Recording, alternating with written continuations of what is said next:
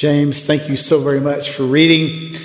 For those who are wondering, that was Chinese, and one of our desires here in our church, just God has brought many people from the nations to worship with us over the years. And so if you've been paying attention, you'll see a lot of times we open in prayer in another language. Melissa, thank you so very much. Or we'll have the scriptures read in another language, and many times we'll sing, usually in Spanish, just because it's a lot easier for some of us to sing in Spanish. And we do that to celebrate the diversity that God has given us. And today we're actually going to look at a passage that if you're not paying attention, you'll miss it. But there was a serious cultural issue going on in the passage we just read today. But before we do that, I want to highlight something. We're going to shift gears a little bit. And for those who don't know, here, the church at Woodbine, we are one of the 9 campuses of Brentwood Baptist Church. And our church, Brentwood Baptist Church, has been in existence for a little over, 50-something years. No, longer than that. Yeah, 50-something years. I can't remember right now. Dad, I'm going to have to ask you. I can't remember. And we've only had 2 senior pastors. Think about that. 50-plus years, 2 senior pastors. And a couple months ago, our senior pastor, Mike Glenn, announced that this is his last year as senior pastor. And I want to encourage you, I encourage myself, we need to be praying for the search for the next senior pastor whom God is calling to lead our church family. And you might be asking, okay, well, how does that job search go? How does that search finding that person who God has called up? What is the difference between the senior pastor of Brentwood Baptist Church and, say, me, the campus and teaching pastor here at the Church of Woodbine?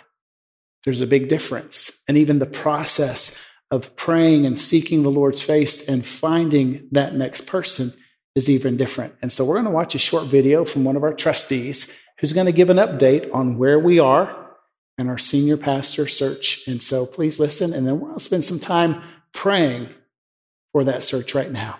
So here we go.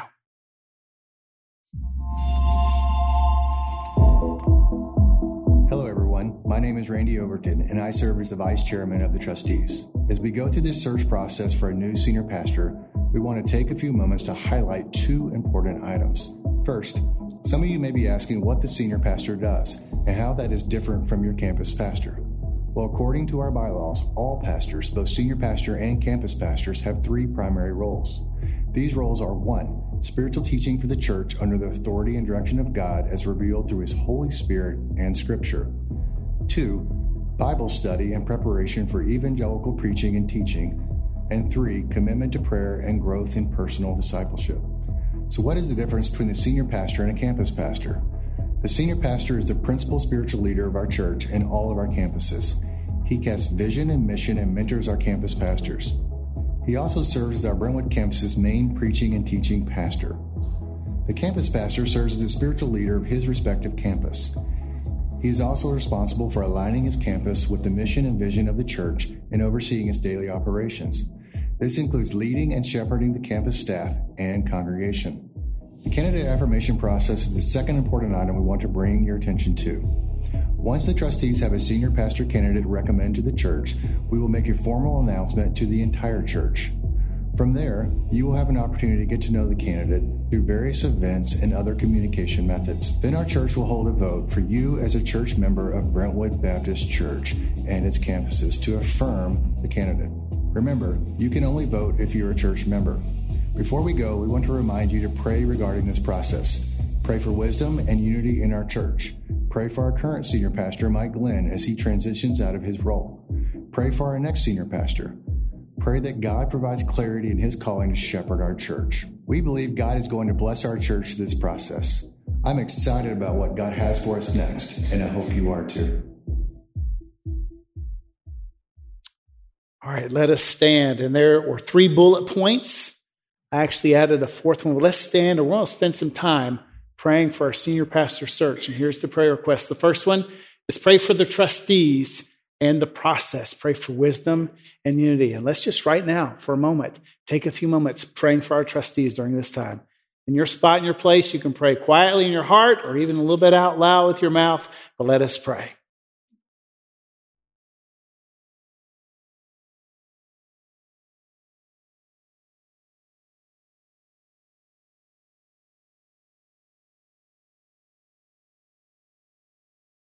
Our second prayer request is to pray for our current senior pastor, Mike Glenn. Let's pray for him during this time. He's been serving for almost 33 years at Brentwood Baptist Church. Let's pray for him, this transition. Let's even thank the Lord for all that God has done in and through his ministry and life. Let's pray for Mike Glenn.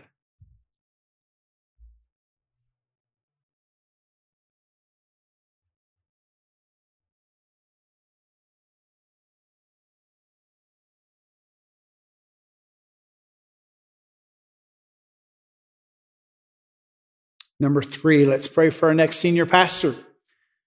Pray that God provides clarity in their calling to shepherd our church. Let's pray. God knows who it is. We can thank him for that.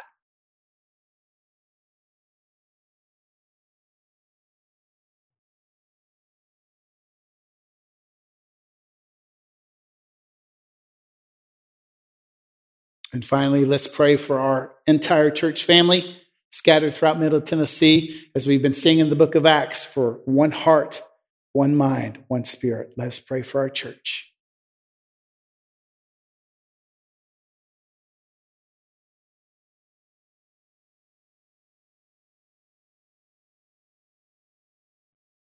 Father, we praise you and we thank you so much for all that you do in our lives, for your goodness, for your grace, for your mercy. There is no one like you. Father, we lift up Pastor Mike. We lift up our trustees. Lord, even for every member of our church family scattered throughout Middle Tennessee. Father, give us one unity in mind, heart, spirit. We lift up our new senior pastor. You already know who it is, and we thank you for that, Father. Lord, open and close the right doors. Give the trustees vision and wisdom, and then us as a church to affirm that decision, that calling that you placed on that man's life. Jesus, we love you. We praise you. We ask that you would open your word to us today. Speak to us through your Holy Spirit. Give me your words. Father, bring encouragement, conviction, transformation, healing, encouragement, all for the glory of Jesus. And we ask these things in your precious name, Lord Jesus. Amen and amen. You all may be seated. I know it's been said a couple times today, but welcome to the church at Woodbine. It is a joy and pleasure seeing each and every one of you here today. For those who are new, we are going through the book of Acts, and I didn't bring my journal up, but still on those black 2 tables, there's like 4 or 5 journals of the book of Acts. On one side is the scripture. The other side is just blank lines for you to journal in. Take one home. Take one and give it to a friend, a roommate, a neighbor. They are for you. We read God's written word to encounter the living word. Last week, we were looking at the church gifts. And it was like a 62-minute sermon on tithing. It wasn't that long, but it was pretty long. A lot of notes. The church gives. Tithing is a command. It is an act of worship, and it is also an act of trust. We tithe because we worship him. We tithe because we trust in him. We tithe because we're commanded to. And as Paul says in 2 Corinthians, each one of us should decide in our hearts what to give, not reluctantly nor under compulsion. God loves a cheerful giver, and we're commanded to honor him with our wealth. Today, we're going to talk about the church serves. Who likes to serve here? Who likes to serve? Man, awesome. Man, my hand would be down if I wasn't the pastor. No, I'm teasing. Years ago, and I'm going to make fun of myself, the first time that Christy and I were an item, we weren't dating yet. I was still in Mexico. She had just moved back from Honduras to here. The first time I went to her house, my brother was getting married. And I flew in here to Nashville. They picked me up.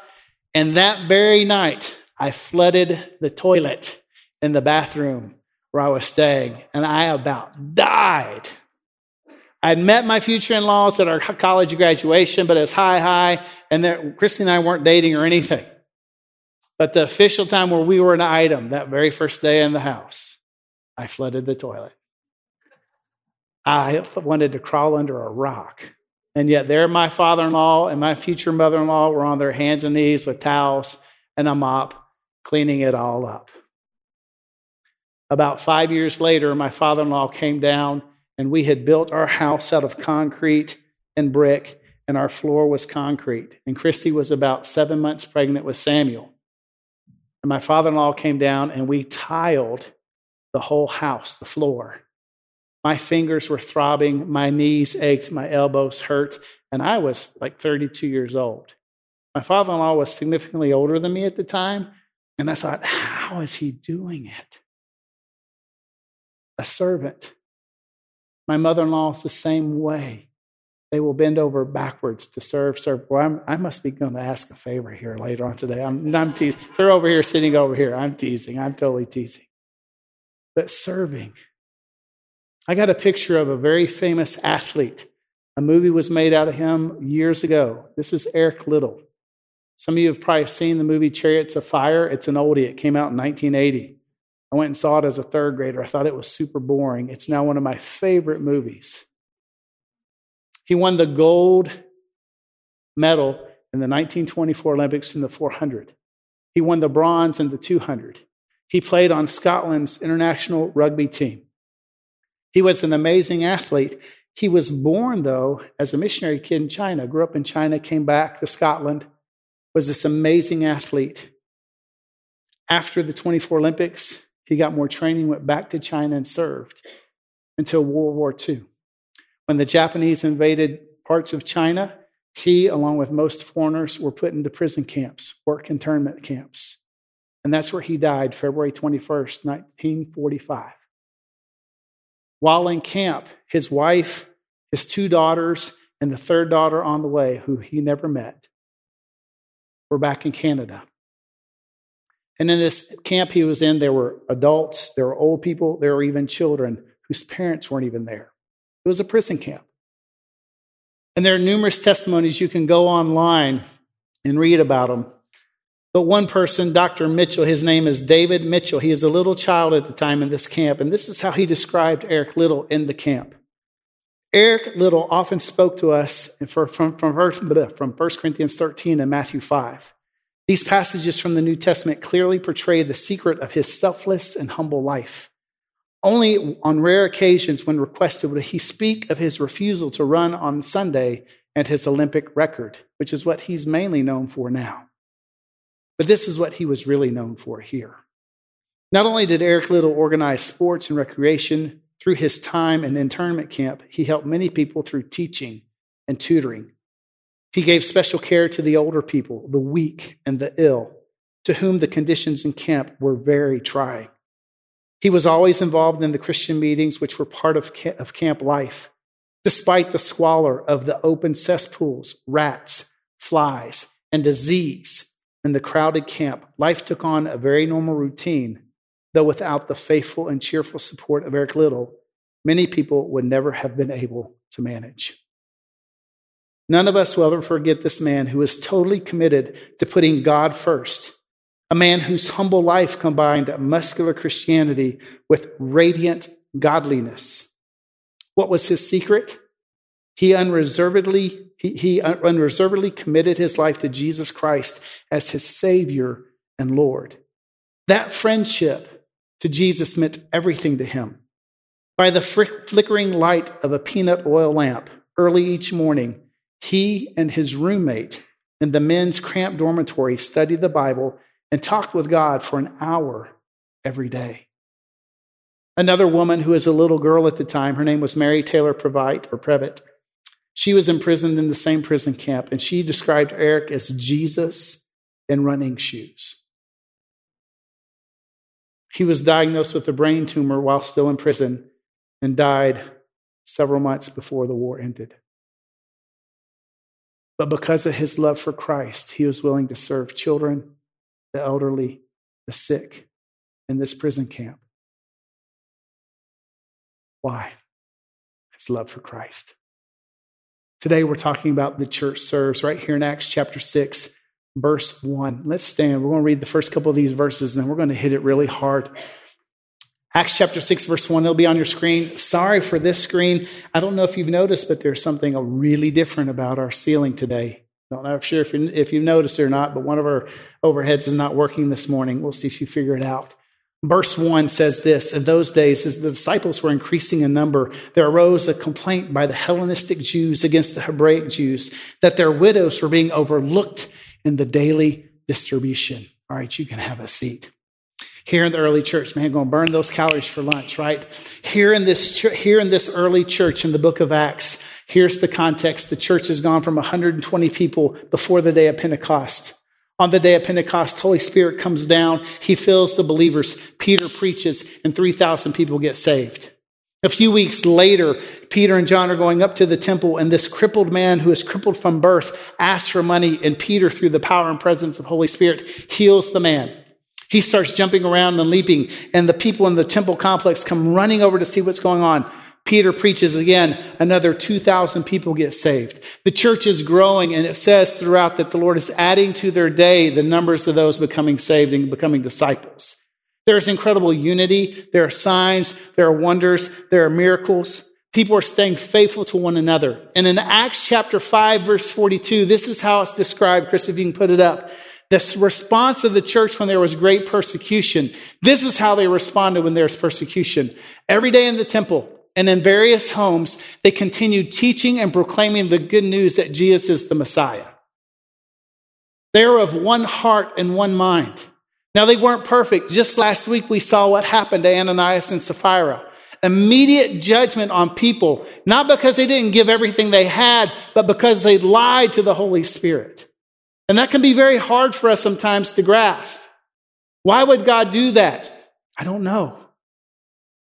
But great awe and fear came over the whole church and everyone who heard what had happened. And then we come to the chapter 6.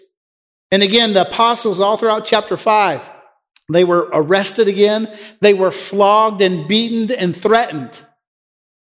And yet this is how they responded. Preaching, teaching, fellowship, commitment, first to Jesus, then to one another.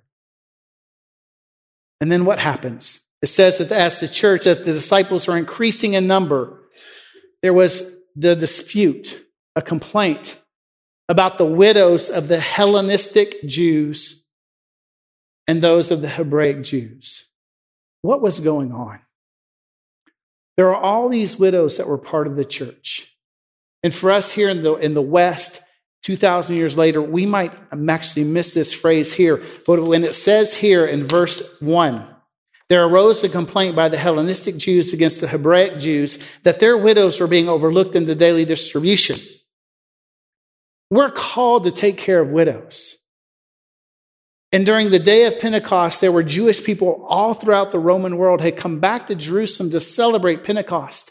Many of them got saved and stayed in Jerusalem. And they were Jewish, but they were Hellenists. That means that they had adopted Greek culture. They also spoke Greek. They didn't speak Aramaic, which was the dialect of the Hebrew dialect for the Hebrews, for those living in Palestine and Israel. And as the church grew, what was happening? The widows, the Hellenistic widows, the Greek Jewish widows were being left out from the daily distribution of food. There's two problems that are rising. One is a socioeconomic issue, poor widows. The other one is a racial issue, tension. They all are Jewish, but one was Greek Jewish. The other was Israel-Palestinian Jewish. They spoke different languages. They worshiped the same God, but their cultures were different. Don't ever tell a Canadian that they're an American. Don't tell someone from Peru, oh, you're Mexican. Or we look at people from Southeast Asia and we just say, oh, they're Asian. Or we see someone from Africa, oh, you know the Africans. Really? There's over 200 countries in this world. And if we mistake and call a Mexican a Guatemalan or a Chilean a Brazilian, we might have a fight on our hands. Even within countries, there can be numerous cultures and distinctions. And right now, the church here in chapter 6 is predominantly, if not completely, made up of Jewish people.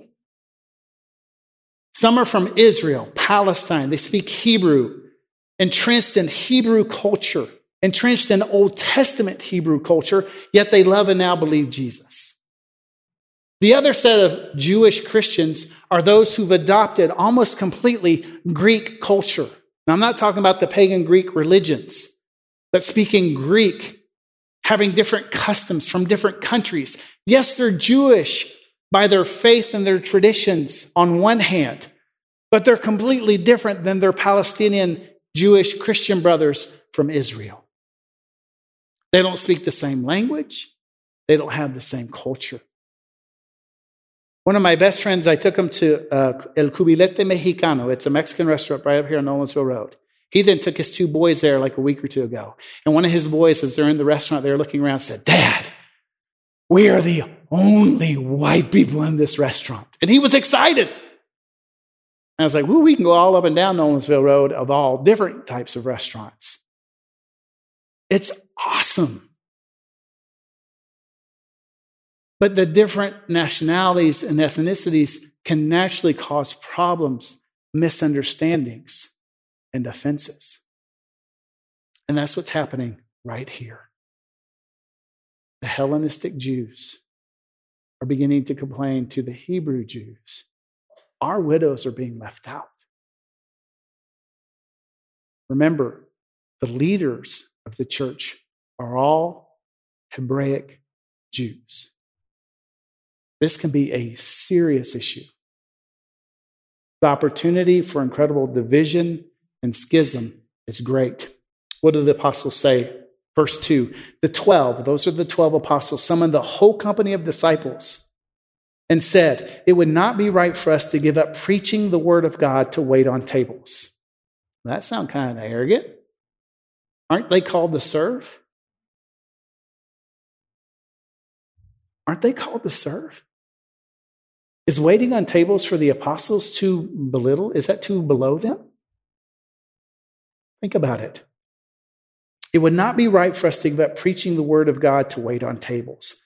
Brothers and sisters, select from among you 7 men of good reputation, full of the Spirit and wisdom, whom you can appoint to this duty. But we will devote ourselves to prayer and to the ministry of the word. This is super important. The apostles knew their calling and they knew their role. They saw Jesus. They were with Jesus. They had a special calling and experience and opportunity on their hands, and they were called to preach and teach and pray. That was their role. Too many times we expect the church leadership to be all things to all people. And if we try to become all things to all people, we become nothing to no one. It is vital for every single one of us to understand our calling, our giftings, our talents, our passions. And yes, there are times when we are called where we got to clean up the flooded toilet. And we're called to do quote unquote family chores in our church family. Absolutely. But if I were to ask my daughter Margie to go out and work full time to provide for our family, that would be sin on my part because that's not her call nor her role in the Jones family. That is my calling. That is my responsibility. And these apostles, they knew that they were commissioned by Jesus to preach and teach and dedicate their lives to serving. And they knew that if they had to stop doing the teaching and preaching and equipping in that way to go to serve tables and to serve widows, they would be undermining the very mission of the church. Am I making sense? Yes. We are a body. Not all of us are the finger or the eye or the ear, but we need the finger and the eye and the ear, the heart, the mind, the arms, the legs to survive as a body. And these apostles knew that. What do?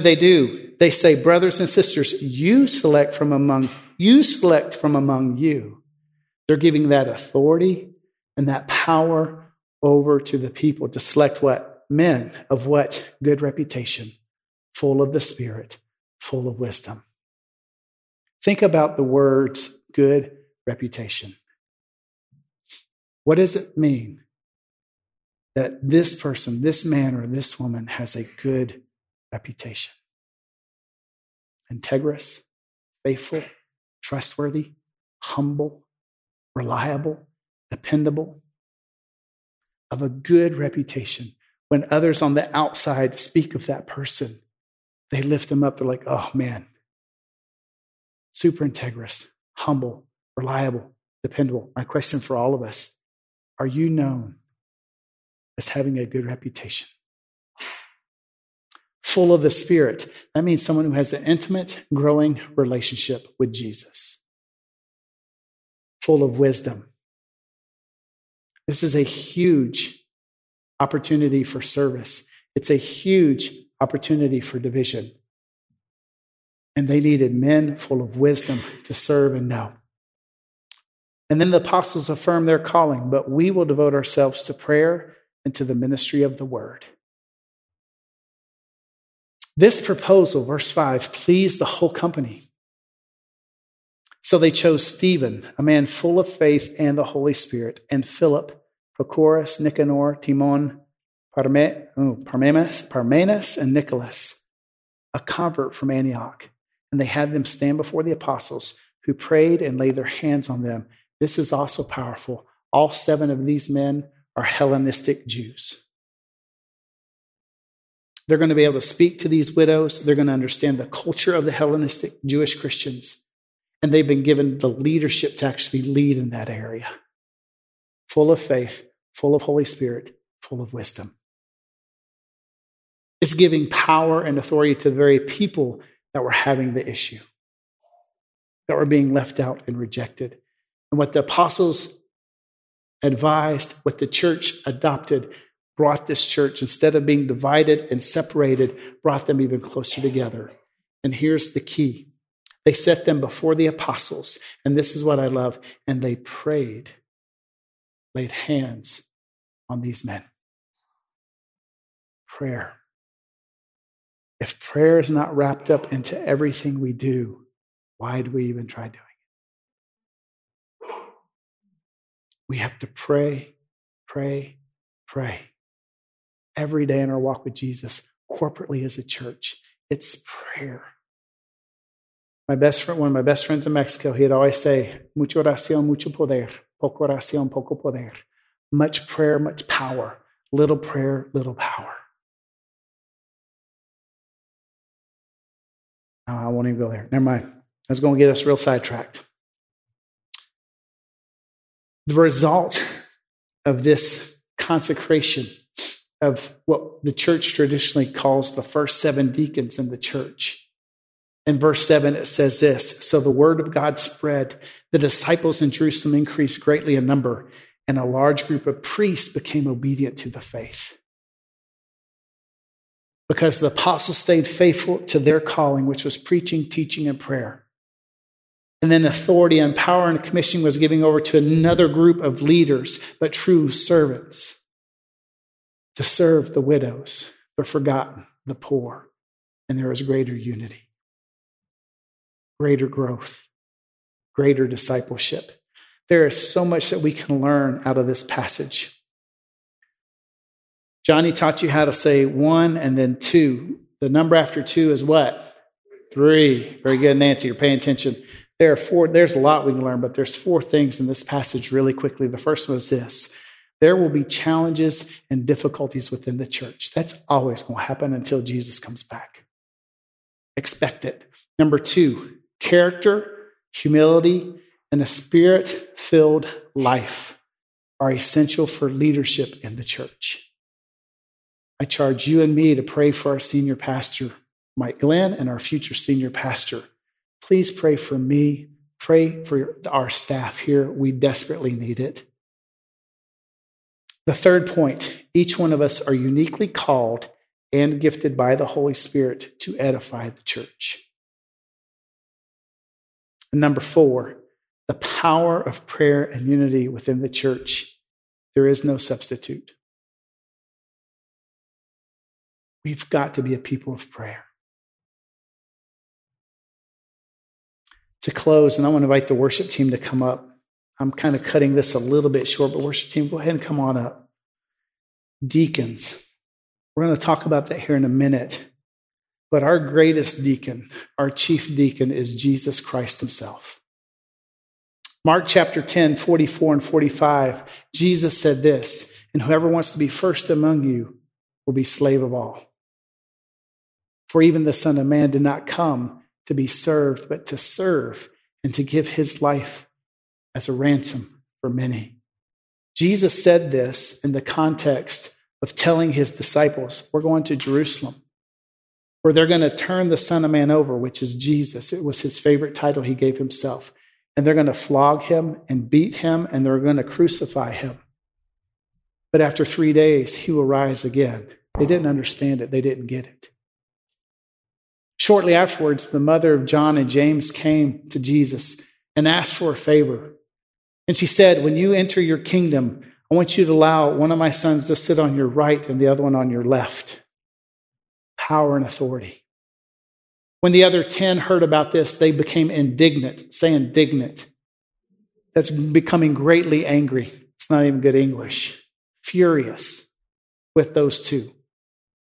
And that's when Jesus said this right here. Jesus is the greatest servant of all. And as his followers, we're to adopt his heart attitude of becoming a servant. And I want to challenge you and me. Let's look for ways how we can serve. Look for ways how we can lift others up. Look for ways how we serve in our homes, our job and workplace, our school, here as a church body. Not only serving in what we're gifted and passionate about, but also serving in ways where there's need and great need. If you don't know how to get plugged in, come ask us. There's numerous opportunities. But more than anything, may our eyes be fixed on Jesus, who is the servant of all. Let us stand. Let us pray. Father, we thank you for this incredible day. We love you. We worship you. We praise you. Jesus, that you didn't come to be served, but you came to serve and to give your life as a ransom for many. Jesus, may we adopt and have that same attitude and that same life of serving the weak, the poor, the widow, the outcast, the foreigner, the stranger, even serving those who rub us the wrong way, even serving and praying for and blessing our enemies. Jesus, may we bow the knee and have your attitude of servant. And it's for your glory, Lord. And we ask these things in your precious name, Jesus. Amen and amen. As we sing, if you want or need prayer, we would love to pray with you. There'll be a couple of us over here at the Next Steps area, and we would love to pray with you. Let us worship him.